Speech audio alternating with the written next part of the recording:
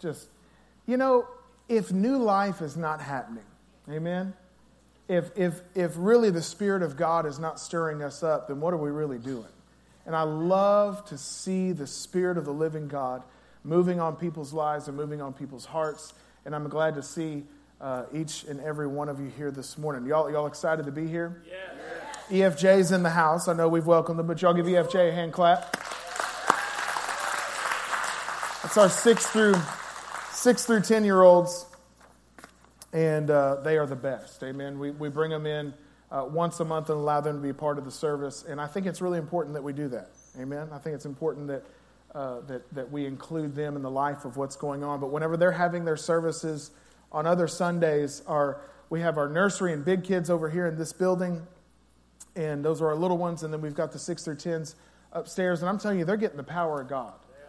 They're getting the Word of God. They ain't watering it down. If you know Don Mashmeyer, you know he ain't watering nothing down for nobody. He give them the Word. Amen. These young people, they know the Word.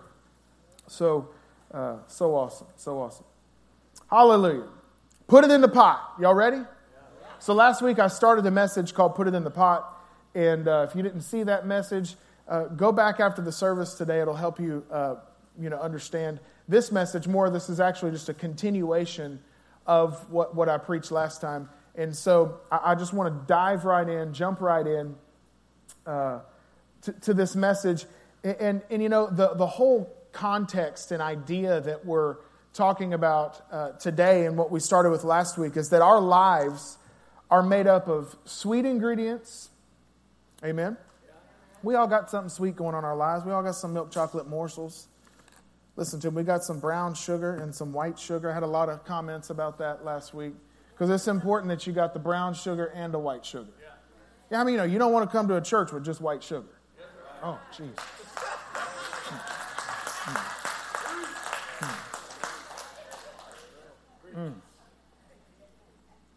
I wouldn't go to a church with just white sugar. Hallelujah. I got distracted, y'all. I'm sorry.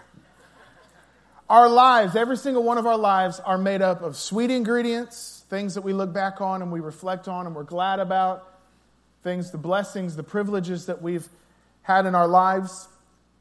And every single one of our lives has some bitter ingredients, right? Some bitter ingredients. And the whole idea of this message, if you saw the video yesterday, my wife makes the absolute best chocolate chip cookies in the world. And I'll just go ahead and let y'all know now, every single person, I think, did we make enough, Ray?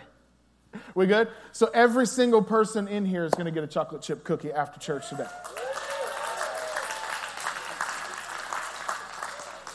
My wife is the absolute best. She worked for 5 hours yesterday baking cookies. Man, tell you what.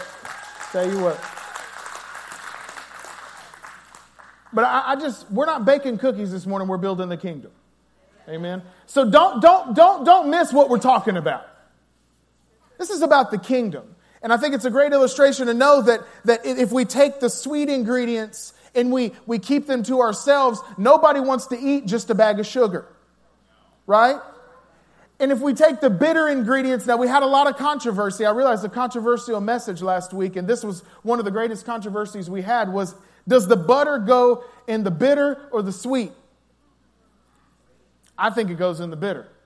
But I ain't trying to stir anybody up. You do what you want to do. Don't leave the church because I put the butter in the bitter pot. But the bottom line is nobody wants to eat a spoonful of flour. But if we take all the ingredients, the sweet and the bitter, and we put them in the pot, telling you the glory comes down.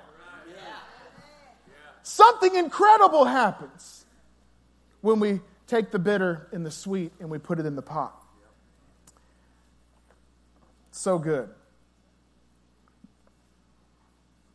The bitter, we break it up and you see the signs. The sweet we're calling privileges. We talked about these last week, and I realize that's a trigger word in 2020, but it's okay. We can still talk about it in the church.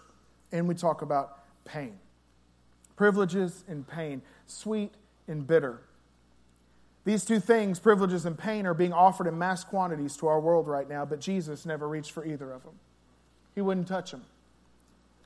There was never anyone more privileged, we talked about that last week, or anyone more victimized, anyone who went through more pain than Jesus. But he never touched either one to promote himself or try to get himself further down the road. He never used privilege or pain for self-gain. Never did it. Would not do it. You know, in the pot in this scenario, it represents the cross. The cross is the dumping ground for everything good and everything horrible in our lives. There is nothing in my life that I have that I do not need to surrender to the Lord Jesus at Calvary. Amen? When we put it in the pot, whenever we surrender it at the cross of Jesus, He can take the good and the bad of our lives and use it for His glory. Something incredible can come out of that. I love it. Watch, the cross is such a, everybody says, bring it to the cross. Put it on, bring your sin to the cross. What does that really mean? I love the way Watchman Nee describes the cross. It's so simple, but it's so true. He says the cross is a principle. And the principle of the cross is to deny self and depend on God. Isn't that good? The cross is the place where we come and we deny self and we depend on God. We deny self. I'm not going to use the sweet things of my life for myself. I'm going to surrender them. I'm going to deny self and depend on God. I'm not going to use the bitter things of my life for self-gain. I'm going to deny self and I'm going to surrender to God. And so last week we talked about privileges. If you missed the message, go listen to it. And today I want to talk about pain. Now I think we can all get on board with pain. Pain. And I realize EFJ is in here today, so if y'all pray for me, we'll move through this rather gracefully. Amen? Yeah, everybody's like, yeah, right. So that's all right. There's never been anyone who went through more pain than Jesus. God, who was more victimized than Jesus. He was hurt and rejected by His family, friends, and countrymen. He was perfect, yet He dies a sinner's death. This is incredible. This is our Savior. I love it. And so we're talking about pain, and Jesus leads the way with pain. He refused to use His pain for self-gain. And we live in a world right now where a lot of people, it's such a temptation to use our pain for self-gain, when God's saying, don't use your pain for yourself, surrender your pain to me and let's see what I can do with it. Pain is not for self-gain. The source of pain is sin. Can we all agree? Pain didn't come on the scene until Genesis chapter 3. Adam and Eve disobey God. Sin enters the scene, and along with sin enters pain. And I just want to say this about pain, because I want to do this message kind of in two quick parts today. Is pain, if left to ourselves, the bitter, painful areas of our lives. And the Holy Spirit right now can speak to all of us at one time, because every single one of us has areas of pain in our lives. If we'll look back through our history just for a second, we realize that there are a lot of areas in our lives that pain was inflicted from our parents, from people that were supposed to be there for us, from people that were supposed to show up but they didn't show up. I'm talking about some difficult things in our lives, people that were supposed to protect us but they didn't. Pain. We've all got it. And Jesus wants it. Pain kept to ourselves demands two things. Demands two things. I want you to remember this. If we keep the bitter things of our lives to ourselves, if we don't put it in the pot, if we don't surrender it at the cross of Jesus, it will demand two things. Pain kept to ourselves demands pity, and it demands payment. It demands pity, and it demands payment. I like how quiet it is in here. I can hear the air conditioners going. That's good. It demands pity, and it demands payment. But what cheap substitutes for what the cross has to offer if we'll surrender it there? Amen. I'm telling you, put it in the pot. Somebody say, put it in the pot. Put it in the pot. Pity. Somebody feels sorry for me. If you knew what I've been through, if you knew the difficulty. Somebody, see, we're on a quest. Whenever pain is inflicted in our lives, we're on a quest to try to get somebody to find out about how bad it hurt. I just want somebody to know what I've lived through. It demands pity. Somebody feels sorry for me. Tell my kids, if you're lucky, you'll have one person in this life feel sorry for you. If you're lucky, maybe your mama will. If you're lucky. Maybe your mama will. But we live in a world that's going to keep moving. Amen? This is a dry, empty place that we're trying to get satisfaction from. Somebody feel what I've felt. Somebody empathize with me. I want somebody to know what I've been through. It demands pity. Somebody feel sorry for me. This is the victim's way out. Somebody feel sorry for me. And I'm telling you, right, I can feel the spiritual arguments going on right now. It's quiet in here, but y'all loud in the spirit. Right? You're like, but Colby, you don't understand, man. You don't understand the difficulty, the pain, the insanity that I've had to live through. You want to talk about craziness? Colby, if you knew my childhood, listen to me, I don't know. And you will spend your life running to people trying to get them to feel sorry for you, and they won't know either. Nobody's lived through what you've lived through. Nobody has felt what you have felt. Nobody can empathize with you the way you need to be empathized with. So trying to find another human being to be that for us, listen to me, if we're trying to satisfy that hole in our hearts by getting somebody to feel sorry for us, we're spinning our wheels. We're wasting our time. But there is somebody. I love the cross. There is somebody who's lived what you've lived through. There is somebody who's lived what I've lived through. There is somebody who's tasted every ounce of bitterness that has been offered to me in my 39 years of life. There is somebody. His name is Jesus. He tasted yours and he tasted mine. And if I'm running around looking for the world, I'm telling you, the world is screaming right now. Somebody feels sorry for me. I know how I'll get ahead. I'll get people to feel sorry for me. It's a cop-out for the Christian. It's not the way that God has called us to live. The God has called us to live by surrendering the bitter things of our lives at the foot of the cross. Pity will rob the purpose of your pain. It will rob the purpose of your pain. There is somebody. I need somebody to feel sorry for me. I need somebody to empathize with me. I need somebody to feel what I felt, who's gone through what I've gone through. I need somebody. There is somebody. His name is Jesus. Hebrews 4:15 says, "For we do not have a high priest who is unable to empathize with our weaknesses. But we have one who has been tempted in every way, just as we are, yet he did not sin." Now listen what the scripture says in verse 16. "Let us then approach God's throne of grace with confidence so that we may receive mercy and find grace to help us in our time of need." In our difficulty, when dealing with the bitter areas of our lives, we are not supposed to run here and there. We're not even supposed to run to our mama. Because nobody can fully understand like Jesus what we've lived through. And when we realize that there's nobody that can empathize with us except for Jesus, then we will come boldly before his throne of grace because we realize that we need help and he's the only one who can offer it to us. Nobody's got a solution for us except Jesus.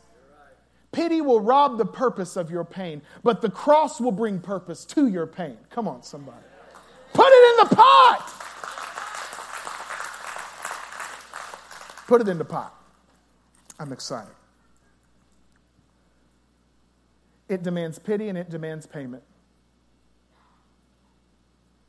I tell you, a lot of angry people in the world. Golly, the world's raging right now, isn't it? The church can't rage with it.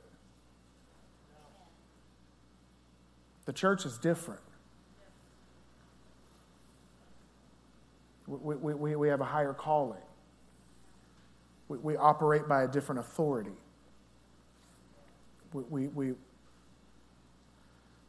We can't rage with the world. And this pain will demand pity, and it will demand payment. Somebody's got to pay. Somebody has got to pay for what has happened to me. Somebody's got to pay for what I've lived through. That's what it rages. I've heard this cry in my own heart. Somebody's got to pay. It's the cry of the world right now. Somebody has got to pay. Come on, some of this pain, it's not even just pain that happened to us. It's generational pain. It's cultural pain. Somebody has got to pay. I've got good news for you today. Somebody did.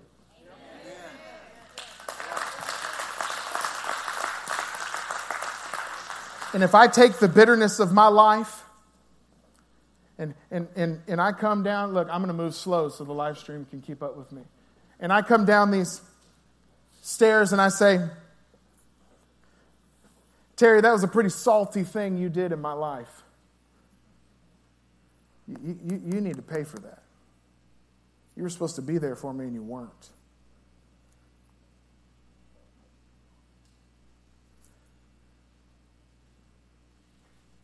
You were supposed to protect me, but you didn't. I need you to pay.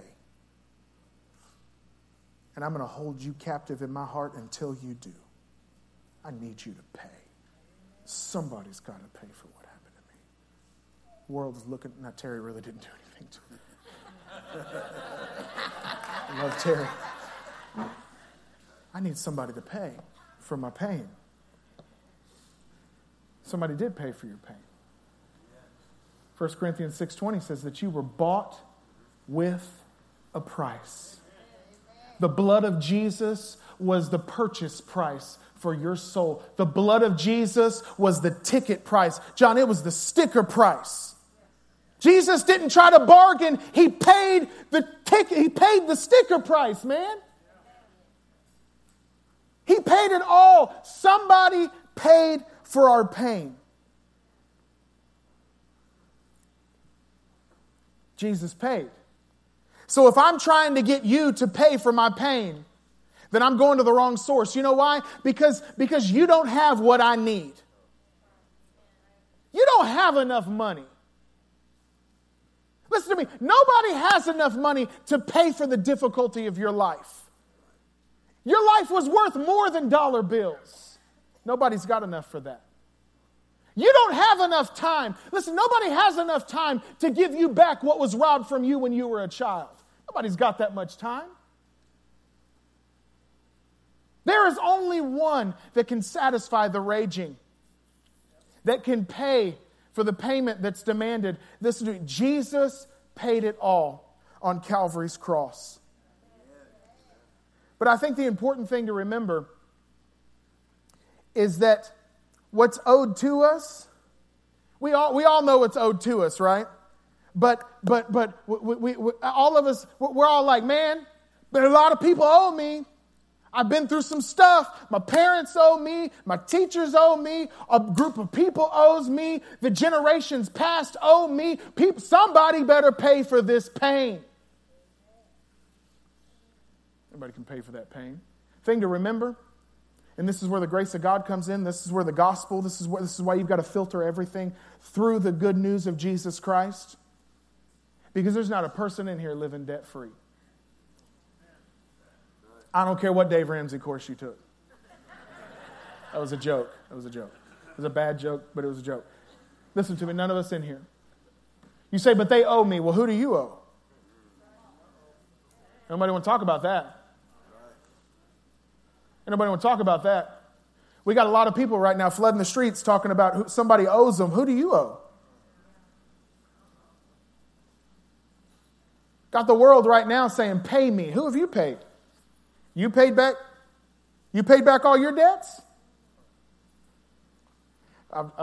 Man, this is a tough one. Give me 3 EFJ kids. This is a Bible story. It's a good Bible story. 3 EFJ kids. I need EFJ. Come here, Skip. Come here. Oh, no. Did you turn 11? All right, he's 10. Get up here, Skip. Skip's 11 tomorrow. Y'all give him a hand clap. Hey, that joker slid in. All right, we got baptism. All right. Oh, this is good. I needed 4. Come here, Abby. This is good. Skip, you're right here. Skip. See, there's a Bible story. It's Matthew 18, starts in verse 21. You go home and read it. It's a story about this guy. Grant's going to be the guy. He's a guy, and he has he has a servant and his wife, okay? Now, y'all calm down. Look at it. Kason said,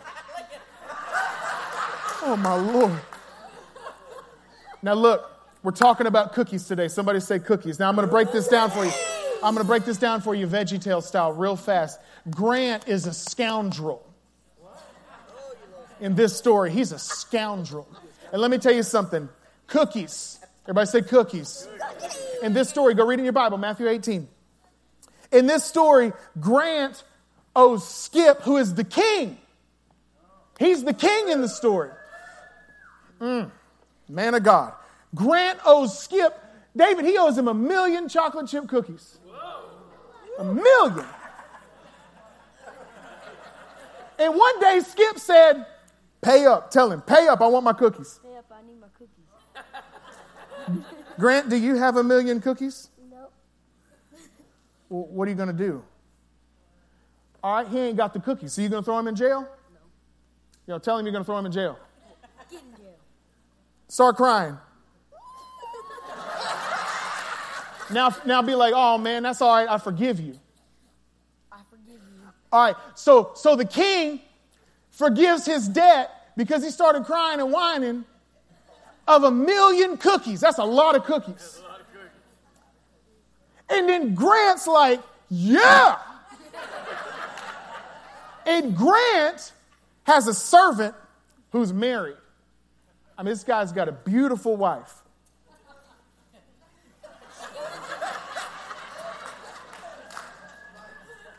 And Kason, come here, Kason. Yo, it's okay. All right, right there. Kason owes Grant 10 cookies. Oh, I can do that. I can do that. Skip said he heard this lesson before. That's good. Kason owes Grant 10 cookies. And Grant says, pay up. Pay up. And Kason says, I don't have any cookies. I don't have any cookies. So you tell him, I'm going to throw you in jail and sell your wife. I'm going to throw you in jail and sell your wife. This really happened in the story. And Kason starts crying because he didn't have any cookies. And Grant says, I don't care if you're crying. You're going to prison till you can pay. Now y'all go to prison. Him and his whole family. Now how insane is this? He was forgiven 1,000,000 cookie debt. But he didn't forgive the 10 cookie debt. I mean, this blows my mind. But see, the whole world lives in light of what's been done to us, what somebody owes us, and we've never had a revelation of what we owe the king. Y'all give them a hand clap. Y'all go sit down.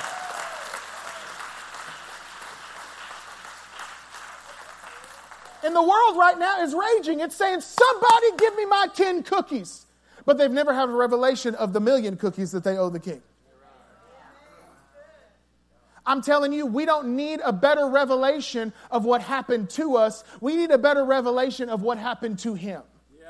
Amen? Yeah. Because he paid the price. Nobody can pay for what you've lived through. The important thing to remember about that story that I just said, the two things that we learn from this parable is that what we owe is always greater than what's owed to us. 100% of the time. You have not had a revelation of the grace of God. You say, Cole, but you don't understand what my parents did. You don't understand what happened to me. You don't understand what I've lived through. No, what is owed to you will never be as great as what you owe. And whenever you look at the king and you say, I can't possibly pay for what I owe you. I can't possibly pay the debt for my own sin. And he says, that's all right. I forgive you. I forgive you, showing us, leading the way on how we are to treat those who owe us. Our pattern. So the first thing is that what we owe is always greater than what's owed to us. The second thing is our pattern to handle what is owed is set by how God handled what we owed him, forgiveness. Everybody say forgiveness. When we put our pain in the pot, I'm telling you, if you ever get there, and I pray that you do, when we put the bitter circumstances and situations of our lives in the pot, forgiveness is the only way forward. It's the only way forward. And that is not the message that the world is screaming right now. Forgiveness is the only way forward because that is the way that our God walked. We don't get to invent new paths in the church. We go the way he goes. He paid. He said it's finished. He said the debt is fully paid. And if it's fully paid in my life, then I have this wonderful opportunity to release those that I'm holding in bondage to their debts. That's a tough message. Because right now everybody's thinking of their customized situation and what they've lived through. But I'm telling you, how do we forgive? There's only one way to forgive. It's the same way that God forgave us. It's in Ephesians 4:32. It says, just as in Christ God forgave us. How did God forgive us? He forgave us in Jesus. He forgave us through Jesus. So the only way that you're going to be able to forgive the offender in your life is through Jesus. You are going to absolutely have to come and take some of the bitter areas of your life and put them in the pot. Jesus is the only way forward when dealing with our pain. Nobody has the pity you need, and nobody has enough to pay. Jesus has it all. I love it. Les read the scripture last week. What happened to me has not hindered me, but it helped me. It's so powerful. Philippians 1:12. What happened to me has not hindered me, but it's helped me. I'm telling you, when you go to the cross, what happened to you is not going to hinder you. It's actually going to help you. Amen? And it's going to help you in furthering the kingdom of God. You know, there's a perfect person in the Bible that I want to talk about. His name is Moses. His story starts in Exodus. Exodus chapter 2, we see him being born. And I don't want to tell the entire story of Moses, but Moses is uniquely positioned with a lot of privilege and a lot of pain. And it's incredible to see what happens. It's such an incredible parallel to our lives because I want to be a Moses. Anybody want to be a Moses? There was an entire race of people, an entire generation of people that were in bondage. They had been there for over 400 years. Moses was their deliverer. How many of y'all want to be a Moses? All three of you. That's great. It only took one Moses. So that's, I guess all three of us we're going after him. You know, in this story, Moses is born. He's a Hebrew. He's a Jew. And he's born, and Pharaoh, at that time, the king of Egypt, he saw that the Israelites were getting too powerful, so he decided to kill all the baby boys. He decided, and you know, I've noticed throughout history, throughout the Bible, any time that God was about to do something massive, the babies started dying. Right? Babies started dying. Babies started dying. I'm telling you, you better get ready. You better get ready because not one of them had died in vain. Amen? I'm telling you, I believe that we are on the cusp, on the verge of the greatest move of God that we've ever seen. Amen. I believe that. All three of you again, I'm telling you, this is good. This is good. The babies start dying. So the babies start dying. Moses, they start killing all the baby boys because the Israelites are getting too powerful. And so they start killing all these baby boys. But Moses' mom, she sees that he's special. She recognizes something in him. So she hides him, and then she pushes him in the river in a basket. And y'all all know the story maybe. If you haven't, read it, Exodus chapter 2. It's so good. And Pharaoh's daughter finds Moses. And she raises him as an Egyptian in the palace. So he's fully Hebrew and like fully Egyptian. He's fully slave and bondage and difficulty, and he's fully privileged. He's this incredibly unique person that I think he's a lot like us. And Moses, as he grows up, he knows, he begins to sense his purpose. He begins to sense his destiny. And one day he sees an Egyptian, and this Egyptian is beating one of his Hebrew brothers. He's beating. And Moses, he senses his calling, he senses his destiny, and he goes and he gets the Egyptian and he beats him to death. He rescues his brother. He buries him in the sand. Next day, he sees two of his Hebrew brothers fighting. And it's funny. He goes to break them up and say, hey, guys, what are y'all doing? We can't be fighting each other. We got to have each other's back. And his Hebrew brothers look at him and say, man, who in the world are you? Who in the world are you? You going to kill us like you did that Egyptian? And Moses realized that he had been found out in his sin, and he runs away. He runs away. Incredible story.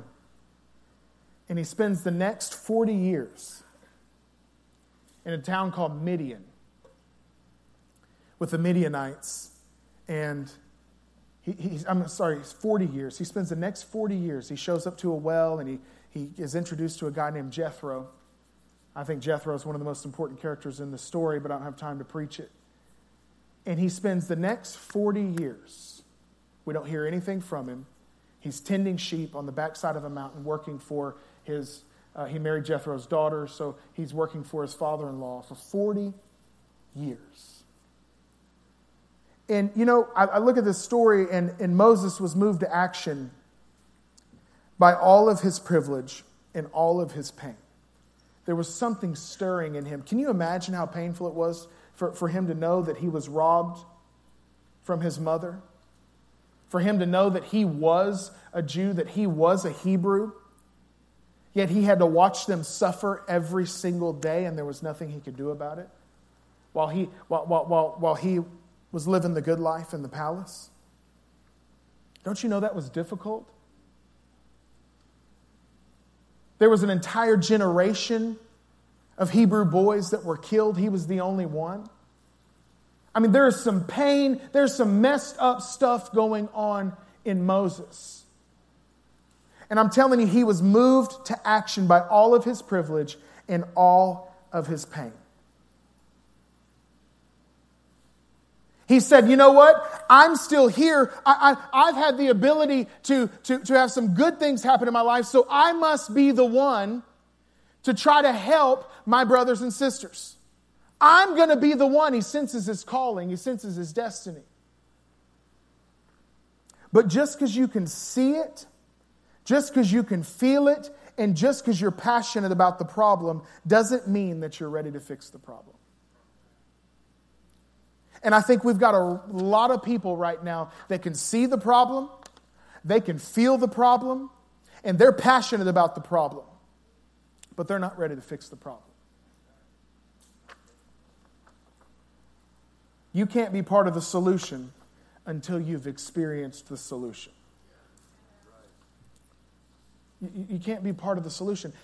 How are we really helping people? See, Moses thought he would be part of the solution by what? Killing one Egyptian at a time? Doing his part? There were so many ways that Moses could have justified his actions. But you can't truly be part of the solution until you have experienced the solution. The cross of Jesus. See, Moses still had all that pain, and out of his anger and out of his bitterness, he was going to try to solve the problem, but he couldn't do it. He wound up making the problem worse. Is this incredible?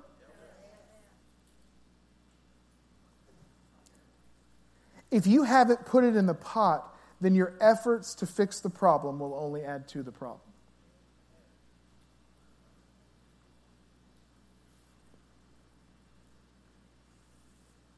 I'm telling you, God is calling us to himself. It's so incredible. The providence of God. God leads Moses. Moses thinks he's running away. He's screwed up his life. There's nothing he can do. And he shows up at Jethro's well. And he spends 40 years. Jethro was a priest of Midian. He was a man of God. He spends 40 years. Everybody say 40 years. I'm almost done. 40 years being mentored, being discipled, working out all of his pain. He spends 40 years. What was he doing for those 40 years? He was learning to put it in the pot. 40 years. It took 40 years for Moses to get from sensing and realizing his destiny to getting to where he was actually usable by God to fulfill his calling. So what does that tell me? That tells me when I sense passion, when I feel pain, when I sense pain, when I see wrong, whenever I see all this going on in the world, what do I do? Do I run out and try to fix it, or do I run to God and get fixed? We got a whole lot of broken people trying to fix something.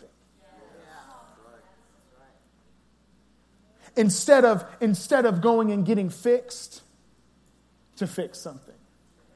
God's going to fix what he's going to fix. God's going to do what he's going to do. See, the world is screaming right now, take to the streets. I'm telling you, the cry of God in Psalm 91 is, take to the secret place. I'm preaching to Christians today. I'm talking to the church. We got to do something. I know. We do. We've got to do something. We have got to do something. Moses tried to do something without putting it in the pot, and it just caused more pain. But I'm telling you, when that man came out of 40 years, oh my God. God's calling us into a process with him, and into a deeper relationship with him. Listen to me. He's not freaking out about the condition of our world. He is getting Christians ready to be solutions. That's what he's doing. That's what he's doing.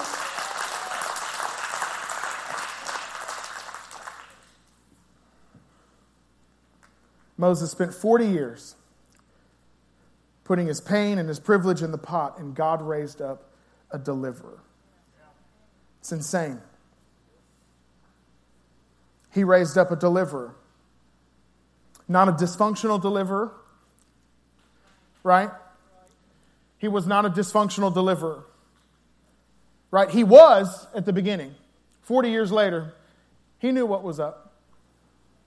See, at the beginning, Moses said, I got this. I can take down Egypt all by myself. He was a dysfunctional believer. He was a delusional deliverer.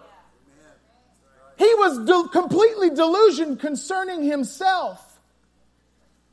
It took 40 years for God to draw the delusion out of Moses. And whenever God finally talks to him from the burning bush and says, Moses, you're going to go talk to Pharaoh and be the instrument that I use to deliver my people. Moses says, no, not this guy. Oh, there's no delusion there. He is totally sober about who he really is, which is nobody unless God wants to make him somebody. There was no delusion. There was no dysfunction. See, I've read that part of Moses' story before and be like, man, why didn't Moses just say, all right, God, I'm ready to go? He questions God because Moses had a revelation of himself like nobody else. There's no way I could be the guy. See, he started out being the guy. Whenever he put it in the pot, when he went through his 40-year process, when he stayed in the secret place, when he stayed under the authority of Jethro for 40 years, when he came out of that, he knew. Moses is nobody. Moses is not strong. Moses can't do it.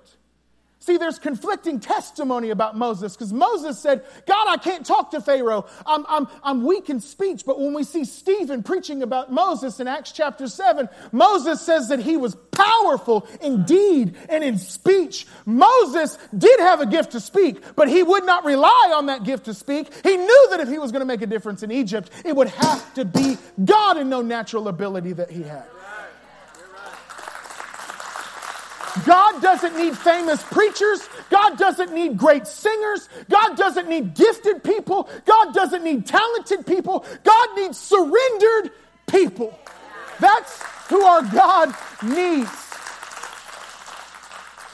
You take to the streets, I'm taking to the secret place. You protest, I'm going to process. Come on, somebody. I want to be an actual solution. I want to be the hands and feet of Jesus in this earth. There is an answer. You say, but we've got to do something. You know what the craziest part about this story is? One of the most offensive parts about this story is God puts the pain and the suffering of the Hebrew people on hold for 40 years. See, I don't approve of this part. He literally lets people suffer for 40 more years so he can get his man ready. I know we can see it, we can taste it, we can sense it, and we can feel it. But I want to reject the urge to do something with my stuff, myself. Because I want to tell you something. God is just as interested in developing his deliverer as he is in delivering the masses.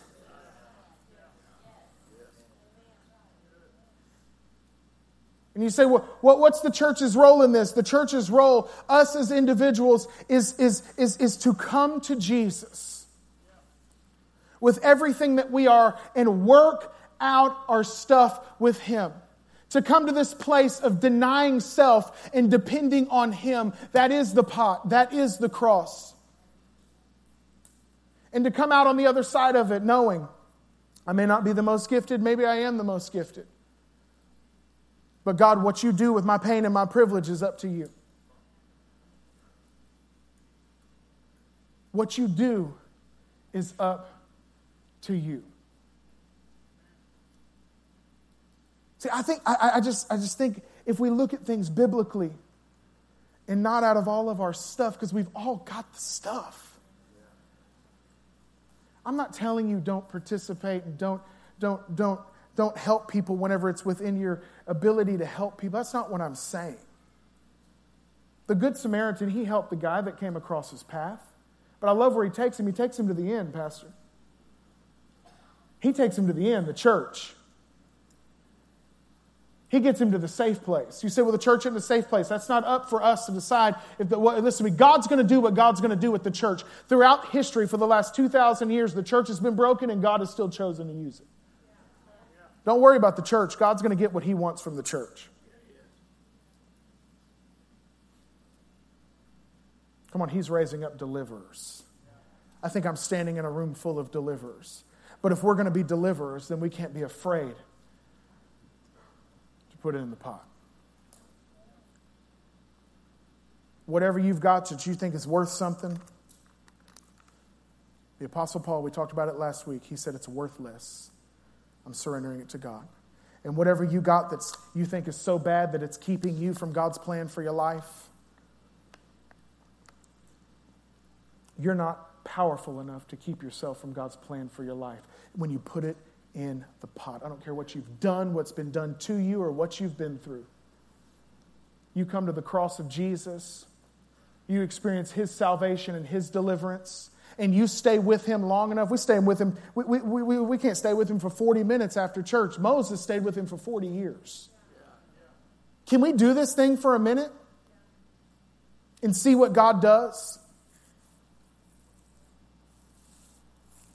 He's raising up deliverers. Amen?